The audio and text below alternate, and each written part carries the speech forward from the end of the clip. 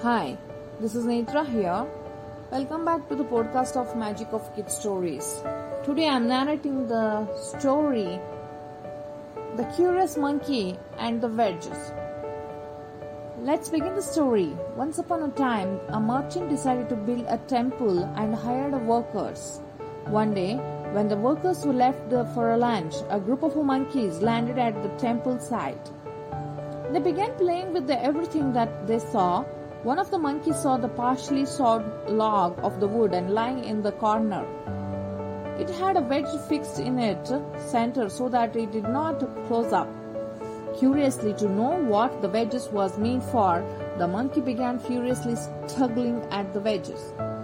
He heaved and tugged in at it with all his might. At last the wedge came off, but not before trapping the legs of the monkey in the rift of the log. The monkey could never extract his leg out of the closed wood. Finally, the trapped monkey was caught and beaten by the workers. It is not wise to poke one's nose into affairs that are not one's concern. This is the end of the story. Hope you enjoyed it. I'll come back with a new story. Till then, bye-bye.